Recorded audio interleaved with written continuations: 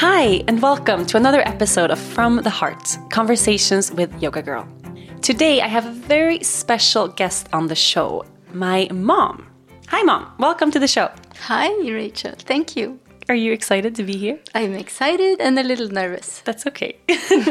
I was contemplating yesterday how to introduce you to the show. I know a lot of people that follow me on Instagram, they've kind of met you a little bit through social media, and I didn't think it was enough to just call you Mom. So I was imagining if I didn't know you, or if you were sitting somewhere else and you were going to be introduced by a stranger, who are you when you're not Mom? So this is what I found. You are a serial entrepreneur, like me. You are an inventor. You invent super cool stuff. You are a problem solver of the highest caliber. You are a recovering addict, which is a good thing, I've learned. We'll talk about this a little more.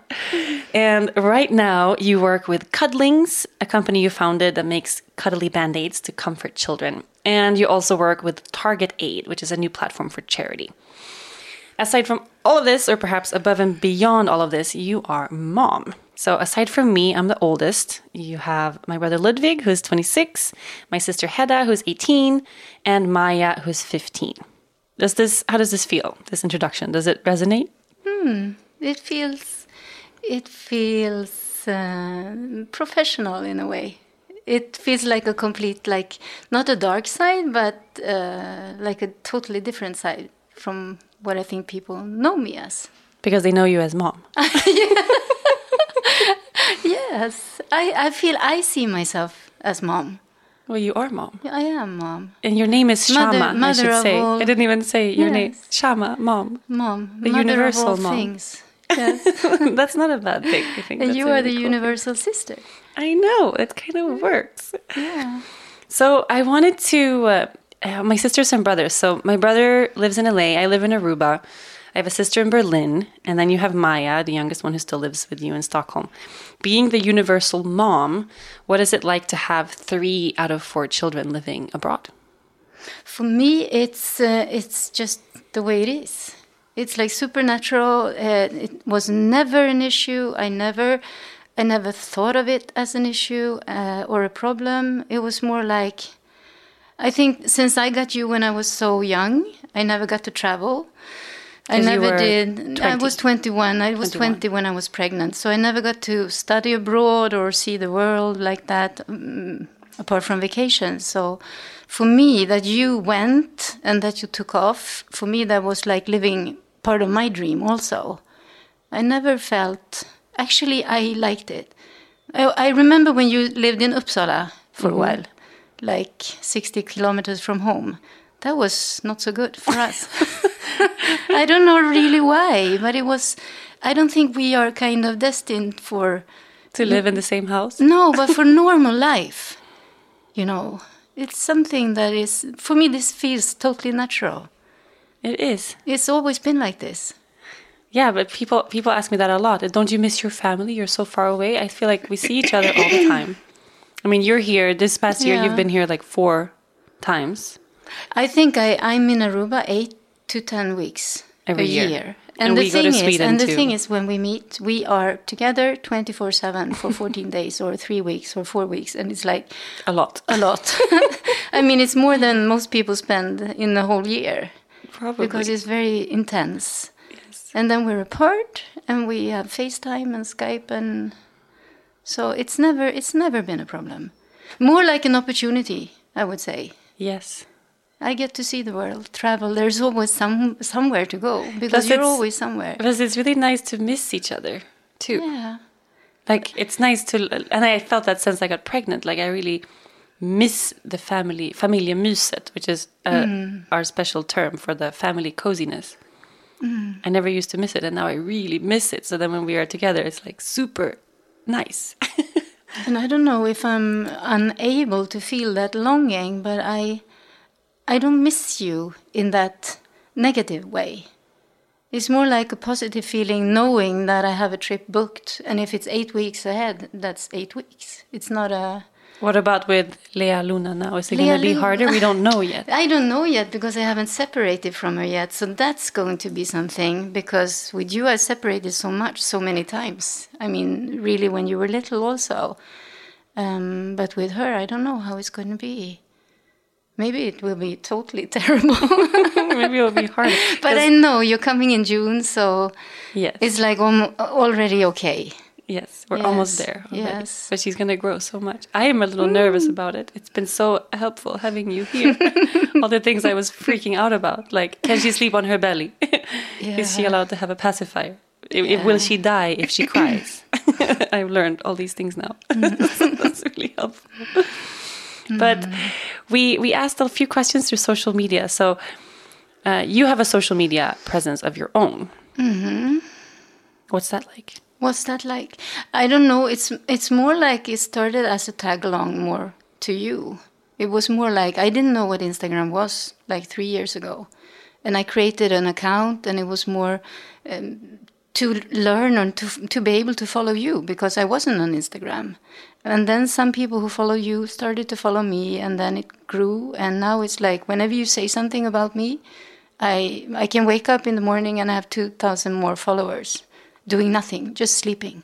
Just sleeping, collecting people. Exactly, exactly. So for me, it's more like sometimes I tell a story, sometimes I just, relate to you or to anyone else.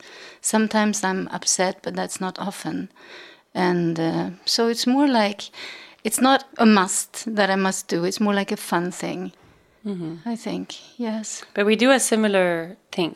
So I go online and I tell a story of my day, or if it's shitty or if it's great, and I tell the truth about what's happening. And you do the same thing.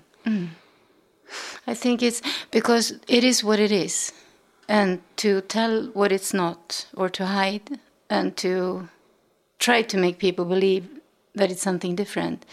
It's actually a relief to say as it is, because then you can be yourself. You don't have to pretend. So it's more easy actually to say things out loud. Even the difficult things. Yes, and then you go and meet and connect with your friends. It's easy.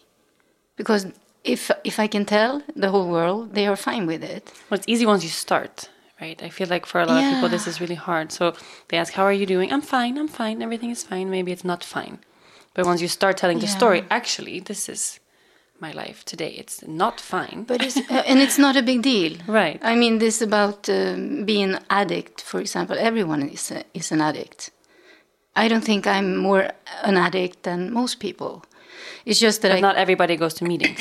No. Do you remember when we lived in the house, I had a magnet that said, I'm not an alcoholic, I'm drunk. Alcoholics goes to meetings. Yes. And now it's the opposite. I'm not drunk, I'm an alcoholic. I go to meetings. Yes. But I don't think it makes me any different from what I was before. No, I mean... It is what it is. And it's a relief. But how many months of total sobriety do you have now? It's soon 10 months. And so it's like since Lea Luna was conceived, you've been sober. It's like literally people ask... It's not like I've been drinking every day and being like a heavily drunk person your whole life. No, absolutely not. But when you were not born, but when you were made, I was an alcoholic. The years between 17 and 20, I can absolutely tell. I was really, really alcoholic. So, and I always said that this pregnancy saved me.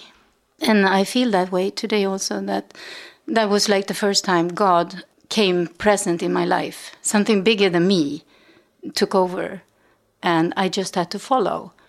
Because to keep you was not the first option. That was like the second option. The first option was to have an abortion, of course. Because I was 3 months in the pregnancy when I realized I was pregnant. Drinking. And drinking, yes. And being very unhappy. Totally unhappy. So to keep you was not the natural option. But then I asked my mom what to do, and she said, we can always take care of a child. And for me, I think that was in a way God speaking through her to me also. It was like something bigger than us knew that you needed to happen. Because it's not really her natural. It wasn't really her natural way. It was not her way to support me.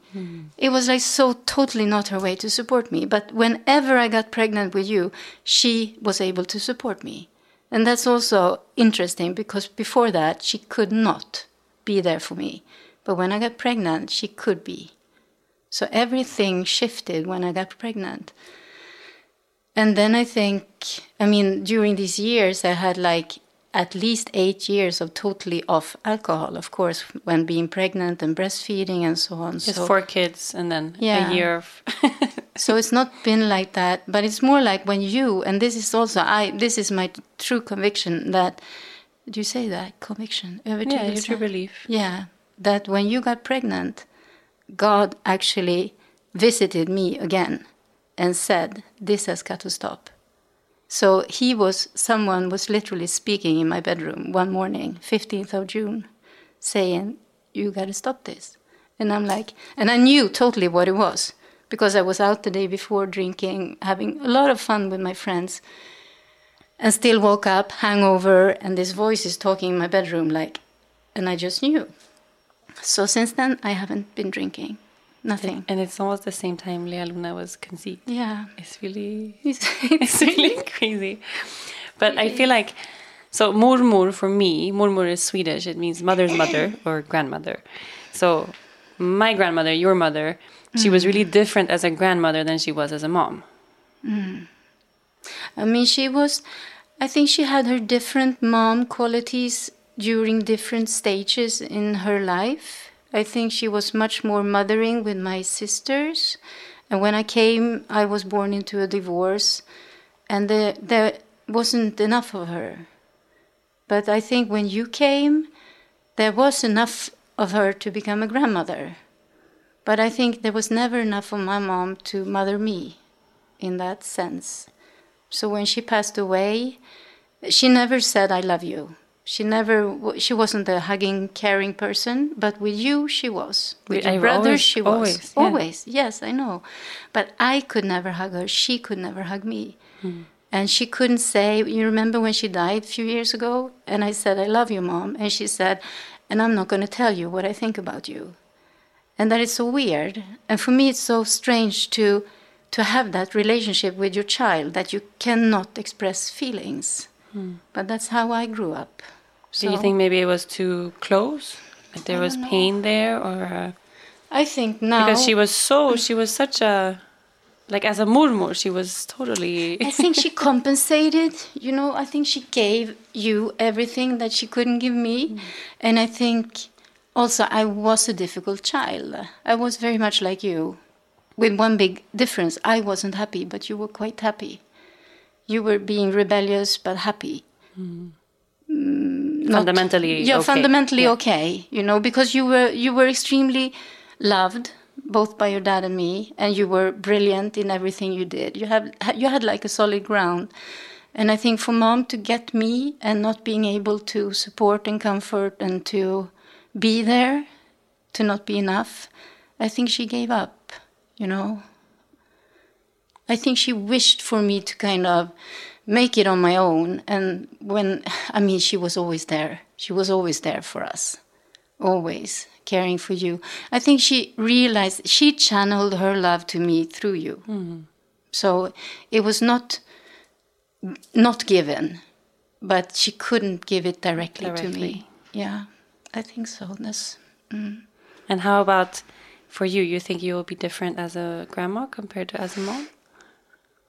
I think do you remember you said, because I always felt I wanted to be like the totally different opposite to my mom with you. You were like the cool mom. Yeah, I wanted to be the cool mom who was always there. The young mom. Yes, and always took you to places and did everything, and who loved you so much and expressed it, and, being really out there. But you wanted an old mom at home baking buns. People said so often, oh, are you guys sisters? And I and you hated it. No. Do you remember we played golf once? And this golf coach, he asked, "Oh, your sisters?" And you were so grumpy. So grumpy, because that sucks. Yeah, it sucks. But it sucks. I was like 15. It totally sucks. Yes. You're 35. So either I look at 15 like I'm in my 30s, or I have a mom who looks like a teenager. Either way, it's not good. It's totally bad. It's better than having people think that you're your dad's girlfriend, though, because that used to also happen. That was really horrible. That's worse. That's much worse. Oh, so funny. Yes. The world is changing now more than ever. We all need more than one source of income, but not everyone wants to quit their jobs and become a startup founder. That's what Side Hustle School is all about. It's a short daily podcast 7 days a week that tells stories of ordinary people making extra money without quitting their jobs. The host, Chris Guillebeau, also has an intriguing new book out there this month called The Money Tree.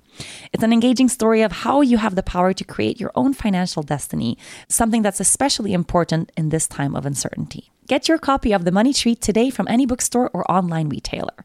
Learn more at moneytreebook.com and listen to Side Hustle School wherever you get your podcasts. Well, what about, we've been speaking about this week in Aruba, so the idea of breaking karmic patterns. We've spoken about this. And I shared this a little bit in my second podcast when I spoke about manifesting abundance and the idea of some patterns just repeat themselves in your life. And sometimes they are passed on through generations. And, you can sometimes have something in your life that just doesn't work and you work on it, but it still keeps happening again and again. If it's pain or relationship issues or, like a block in your life. And the epiphany that we have had with Lea Luna's birth is that she's the fresh child. Like she is the child that is born with nothing on her shoulders. Because we took on a lot. Because we took it. I think you and I took on a lot, really. And my mom.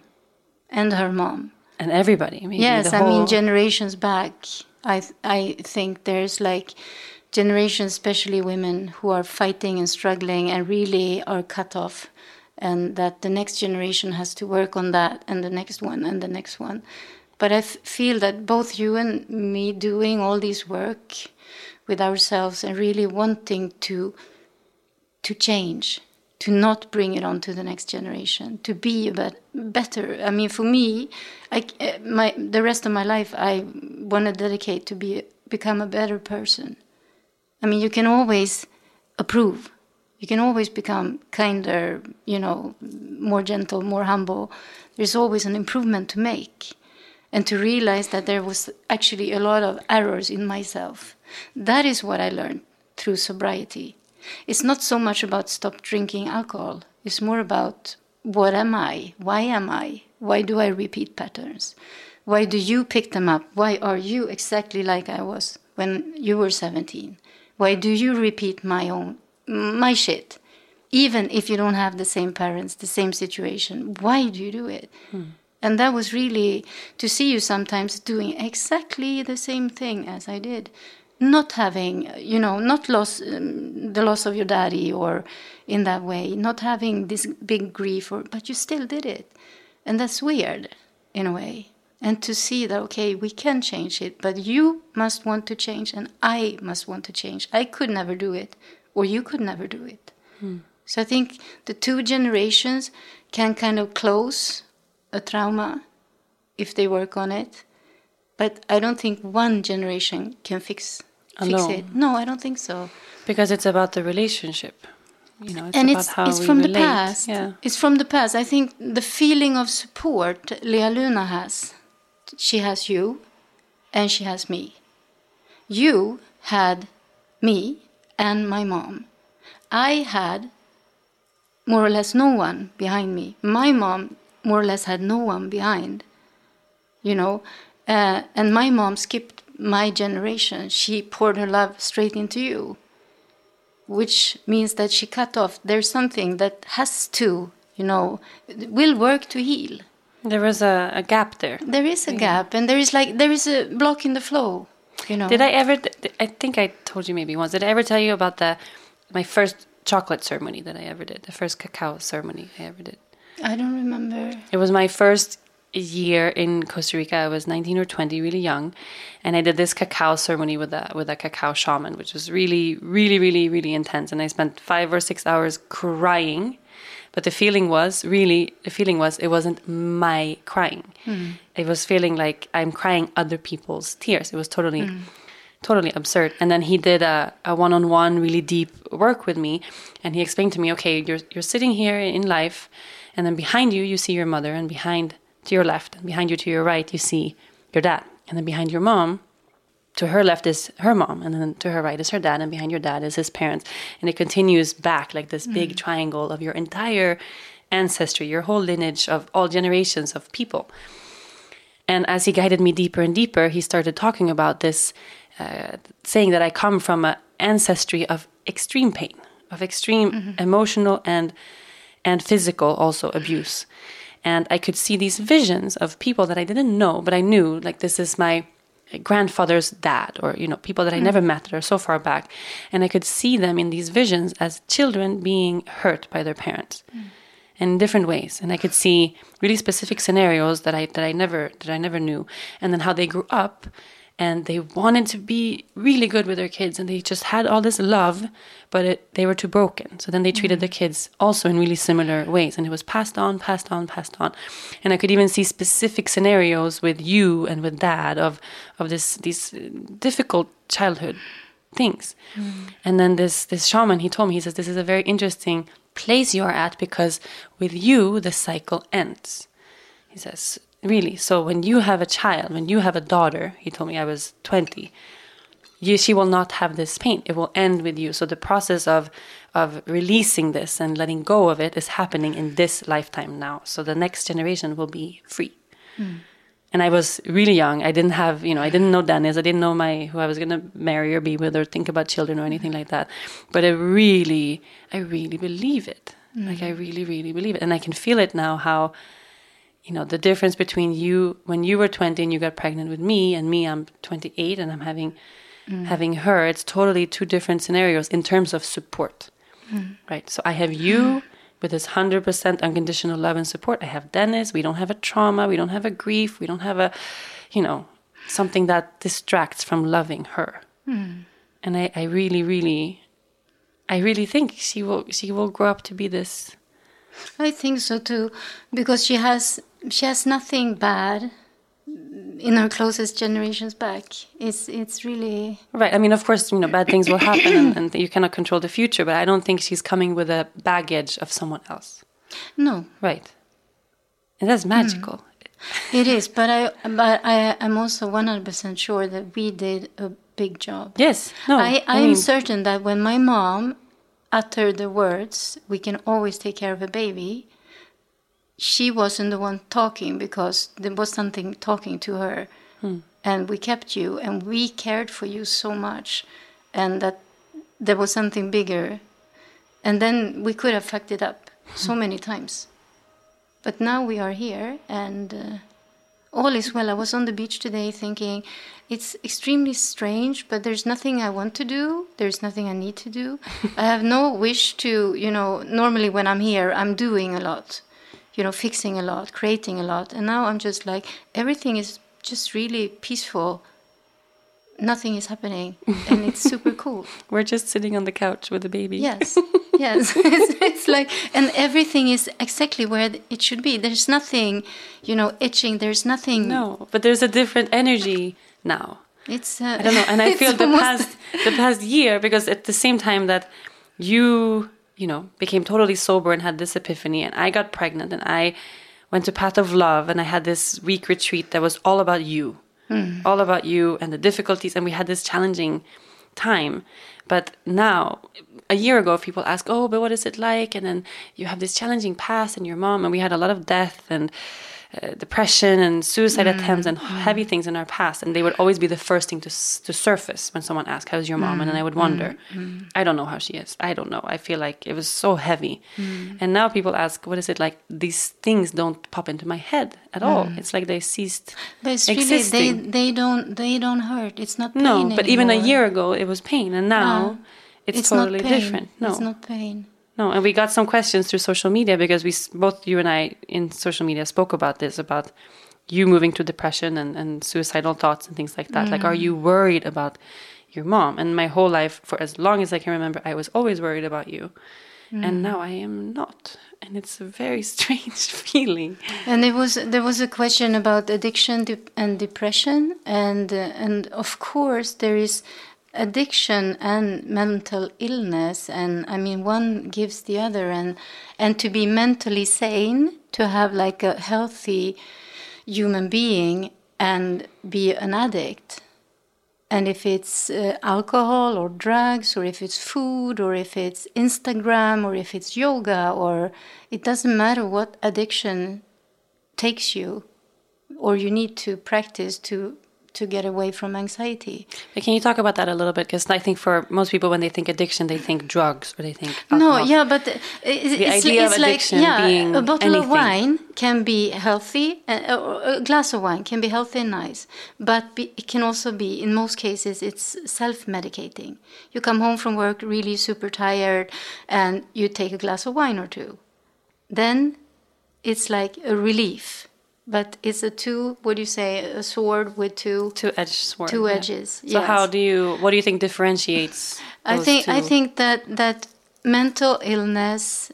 But it's a difference needing it. Like, I need this glass of wine to unwind, I'm enjoying this socially. No, it doesn't really. They say that if you don't feel good before, during, and after you eat or practice something, then it's an addiction. If before you think the thought, you have anxiety, or when you eat the food, you are anxious, or afterwards you need to go throw up, then it's not good for you.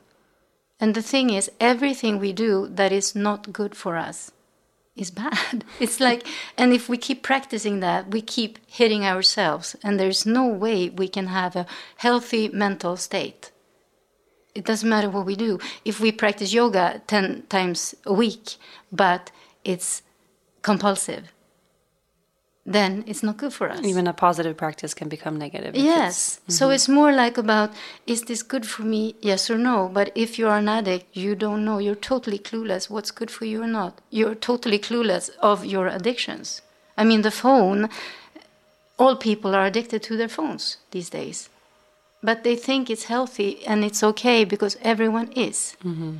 But how does it make... But same with wine. Yeah, I mean, it's... and Instagram. And how does it make you feel? Mm-hmm. And comparing.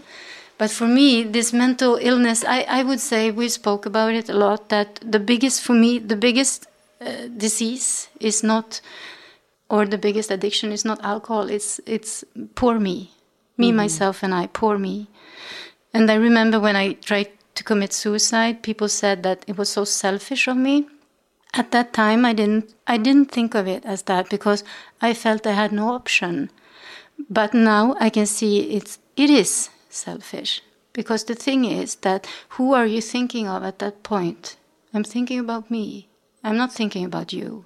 I mean, if you were thinking about me, you wouldn't be able probably to... No, and the thing is that my mental illness became so severe that I couldn't see anything outside my own negative circle. So it just went spinning down. And I've learned now that if I have a negative thought about myself, my focus is on me. And then I need to go and do something for someone else. To remove myself from that situation, that negative situation, I need to be of service to someone else. That's the best way to recover. This is a really big piece. And I feel like people at home can resonate with this too. So whatever practice that you're stuck with, or that is making you unhappy, or that is really unhealthy for you, or whenever you get stuck in this mental pattern of my life is horrible, or I am stuck in this and I am not good enough, or I am ugly, or I am whatever, the way out of that is to be of service. Yes. To step out and ask, what can I do for you? Do you need any help today? And how does that manifest now in your life? For me, I began, and this is funny, I don't know if you realized, I began sending you texts. Yes. All kids. Yes. We have a little group on WhatsApp where I begin my morning saying, hi, children, do you need something? Anyone needs some money? Anyone needs support in some way? And your brother is like now after a few months, he's like, "No, Mom, Stop asking. you need something?" He's very annoyed with me. Every day. How can I help you? Yeah, I don't do it now. But in the beginning, it was good for me to practice, to really get out of myself. So, and I know for me, this feeling sorry for myself is the quickest road to depression. So I need to snap out of it. I need to go out, move my body, go up, make breakfast, take care of the dogs, call a friend, ask, do you need something? And I think this is how, because yoga can be, I mean, it is a really good tool if you stay awake. My mom always falls asleep in my yoga classes. But the idea of getting out of your head and connecting to something that's real, right? So the idea of my life is horrible, I'm a horrible person, I am worthless, is not real. But my body is real. I can feel my body on my yoga mat. You know, I think this is what really helps people, because it gives you a break from this martyrship of, you know, everything, life happens to me, not for me. There is an important ingredient in this. It's called resilience. I don't know what the Swedish word is, but I when I begin, I had none. You know, the capacity to cope with pain. Resilience, yes. With pain. You know, to be able to sit with pain is terrible. I mean, to sit with pain is like you want to die. If someone dies, and to feel that pain, To stay there and not escape. To stay there and not escape. But instead of staying, you look for 1 million ways out. None of them will work. Like friends, talking to someone, even, or alcohol. When my fiancé died in a plane crash, I ran 3 or 4 times daily. Whenever I felt pain, I took on my running shoes and I ran. And I ran until the endorphins kind of leveled up a tiny bit. And then I was home for 2 hours, and then I needed to go out running again. So I tried to run away from my pain. I really ran away from my pain. Did anybody say that this is maybe not great behavior? But nothing was great. Nothing I did was great during that time. I tried every escape. Alcohol, other guys, running, traveling, just working, everything. Nothing worked. But to able to sit with pain, even if it's just for 1 second, because to endure it, then it stretches you and you become a little more capable to sit with it for 10 seconds. And then it stretches.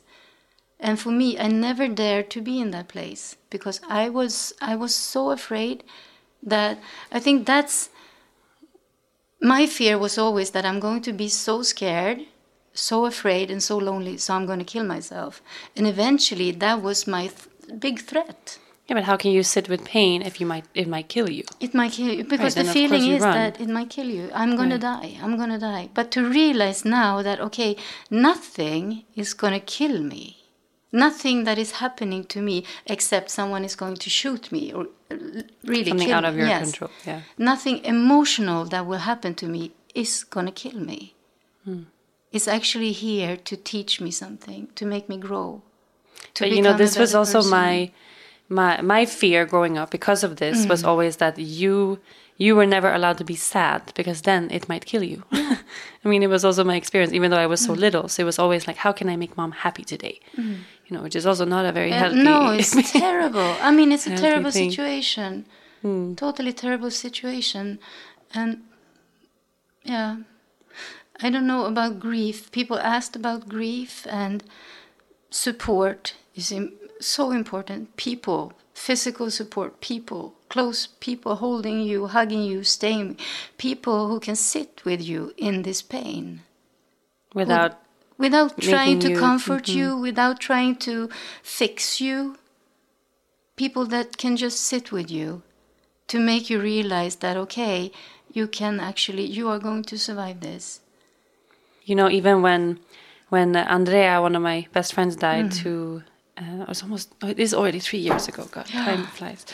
But after that, I had surgery that same day. So normally my way of coping with intense pain is also to run, to escape. And for me, I dive into yoga or really extreme, maybe extreme levels of work, like really distracting myself, or alcohol is also my go-to.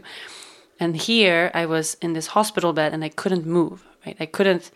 I couldn't reach for my yoga mat. I couldn't, even go for a walk. I couldn't do anything. I couldn't go for my alcohol, nothing. I was stuck in this non-moving. And I really believe it's what made me heal faster from that, because I had to burn through this pain. I had to sit with this pain. And I really remember it was a few days in, and Dennis he was so wonderful and so dedicated to helping me move through. And one of our best friends, Patrick, had just lost his dad the week before. And I remember in the morning, Dennis would kind of swoop in and he would open up the drapes and he says, "You have to see the light, there's sunshine, the life is beautiful today. Don't be stuck here, let's go outside." And then he would go out to get something, and then Patrick would look at me and he got up and he closed all the drapes. And he lay down, he said, "Let's stay here." And I remember feeling so comforted by this. Okay, wait, with him I can just be totally in this pain, but for Dennis it was too much, because he was also scared. What if this pain kills her? We need to bring the sunshine in, or maybe I lose her. It's totally a huge lesson in resilience, in learning how to sit with this. And also to speak about pain, to speak about suicide, to speak about grief, to speak about that emotions take you over so much that you don't want to live, even if you have 4 children. You don't want to live. It's like the emotional life can actually take you over, and that is not normal. But it happens a lot. It happens a lot because we don't have the support system. I mean, when someone dies, we literally have to be with that person, because that person becomes totally like a baby, doesn't know how to eat, how to sleep, how to walk and talk, everything. The person affected, you mean? The person. Yes, exactly. So you have to really, I think this community that we lack, that we don't have the families that are close and strong, and that we also this surface lifestyle that we have to look good, everything has to be okay and so on, and we don't speak about stuff. But it's hard for people, I know it's hard. I mean, it's for hard. People don't know how to.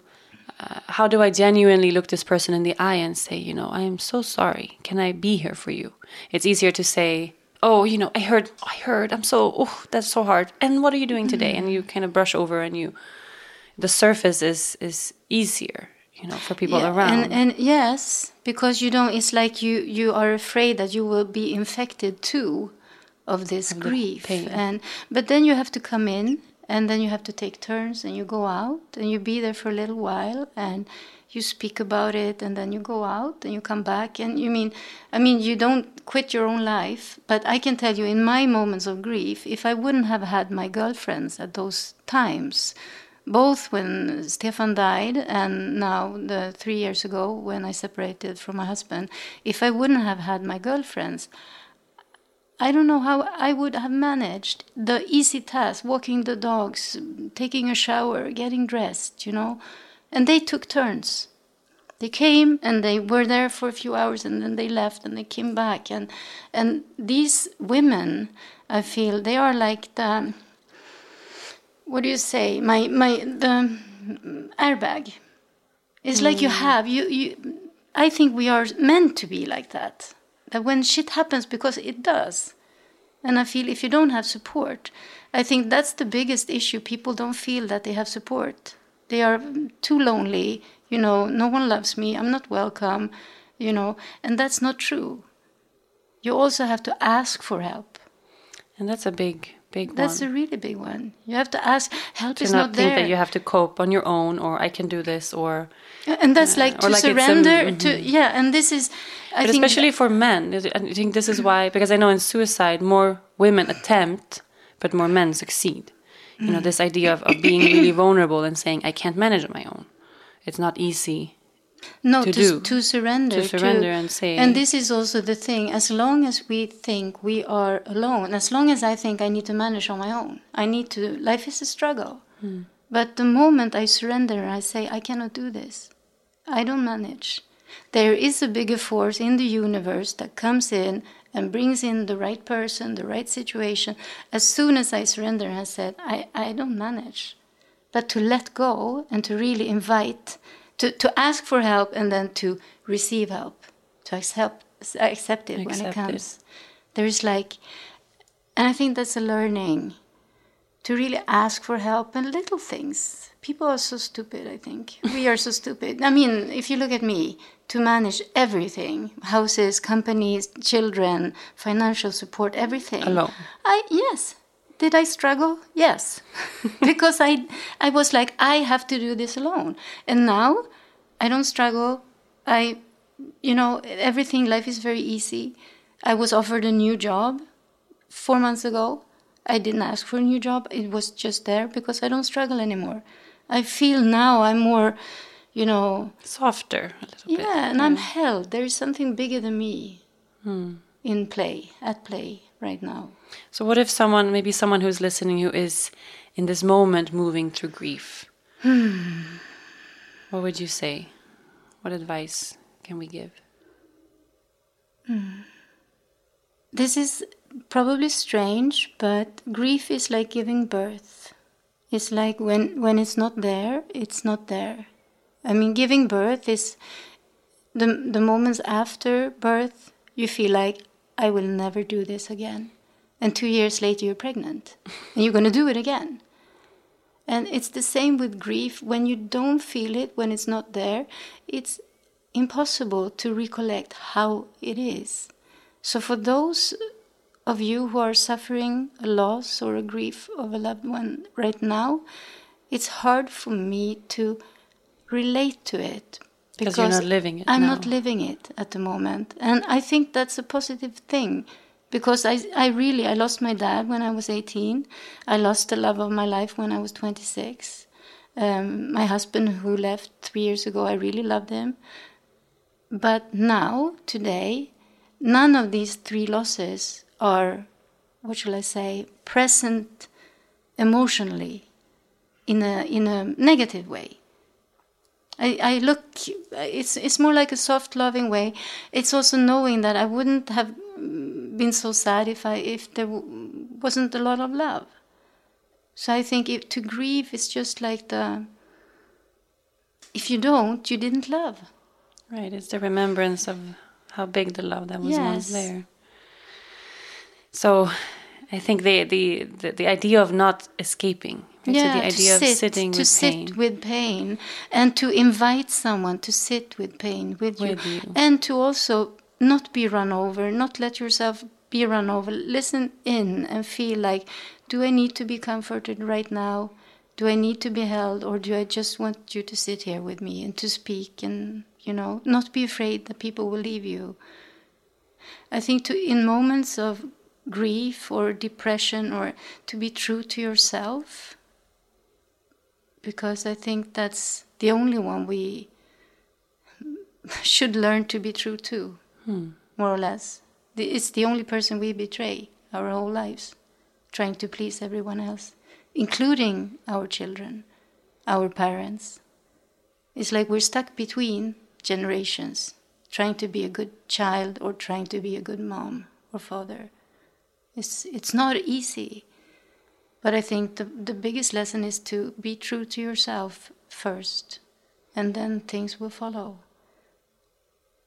That's beautiful. To not compromise you. Yeah. And I think we have different förutsättningar. What is that? Prerequisites.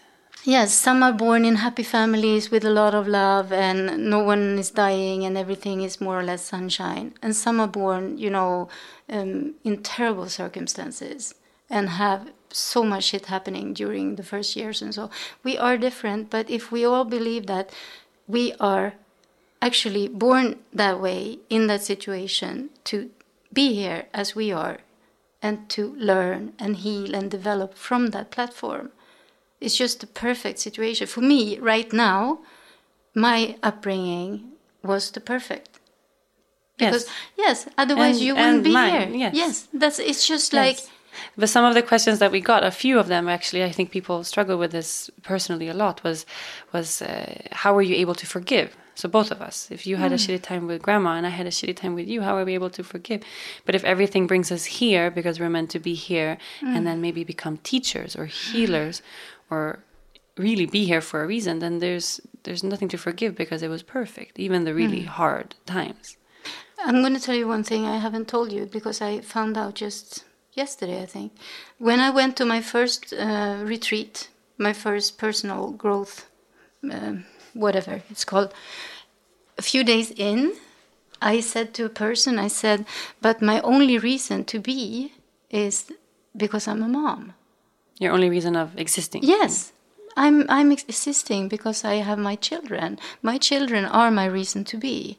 And he looked at me very, very strange and said, but that's not true. You are you. Of course, you have a purpose. You have something to do. I mean, that's the sickest thing I ever heard. So, and I struggle with that, trying to become something, trying to find me, trying to, navigate and, I don't know, make something of myself. But now, the last year, I come to one conclusion. I come back to the source. It's like, I'm here. One of the biggest reasons for me to walk on this planet is because I'm your mother. It's like, that's my reason to be. 4 children actually came out of me to be here and do the things you are supposed to do. And to minimize that, and when you leave and move out, I'm supposed to do something with my life. I'm like, what the fuck? You're so like, stupid. I did a lot. Yeah, I did a lot. But it's like, of course, it's like the most important role I've played. There will never be anything more important for me to do than to be your mother. What else could there be? No, and it's just so stupid. And I also had all these thoughts and ideas, and with this community and all these people listening in, and it's such a huge blessing. But then now I have this baby, and then what?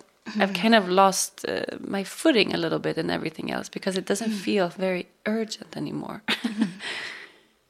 I mean, it's a whole new role, like everything else. And I never had that feeling before. I really feel like everything else can fall away as long as I can be good for her, as long as I can be like a really, really good mom with her, then everything is okay. But can you feel the presence of God or something bigger in her? Yes. In your life? Yes. Like this feeling that I did not create this. Yes. And it's also like, during the birth, it was like this divine, outer worldly, almost like she arranged this. Yes. It's almost like, okay. Yeah. And for me, because before I was asked during a retreat whenever I felt the presence of God in my life, and I said I can name 4 times. It's giving birth and a few days after birth. And they was like, what? You never felt this? And no, I said, no, I haven't. And now I can so totally see it. Now I feel it almost every day, the presence of something bigger. But before, it was these 4 times during like 35 years. Nothing else. Totally quiet. Totally insane. Yeah. We're entering this whole new... This is a whole new chapter for everyone. Yeah. I'm wondering when the Instagram community is going to get bored of Lea Luna, because someone commented yesterday, can we see a photo of you again? And I said, but who is going to take photos of me? Who is interested Who is that? in that? Who wants to see that? I only have 1 dimple. She has 2. It's totally divine, everything. It's so funny. I wanna thank you for coming on the show. Thank you for inviting me and having me. And I want to thank you for having me in your life like this. People ask how our relationship is, and it's like, I think it's all I ever wanted it to be. Right now. Yeah. To be able to come and go in each other's life and to be welcome and, to just have this kind of flow. Dennis is even melting into our... It's really funny. He used to be much more distant to me, and now it feels like we're all melting into one Lea Luna blob. He used to say, Rachel, are you sure that your mom building a house in our backyard is a good idea? And now he's like, this is really nice to have Murmur here. But not a house in the backyard, no. Yes. Well, thank you so much. I love you. I love you, baby girl. Thank you so much to my beautiful mom, Shama, for being a guest on this show. If you enjoyed this episode, be sure to listen and subscribe to other great episodes of From the Heart, Conversations with Yoga Girl. You can find these on rachelbraithen.com, on Apple Podcasts, on Google Play, or anywhere you get your podcasts. And don't forget to leave a review while you're here. Thank you to the folks at Digital Media for their production work. I'll see you all next week.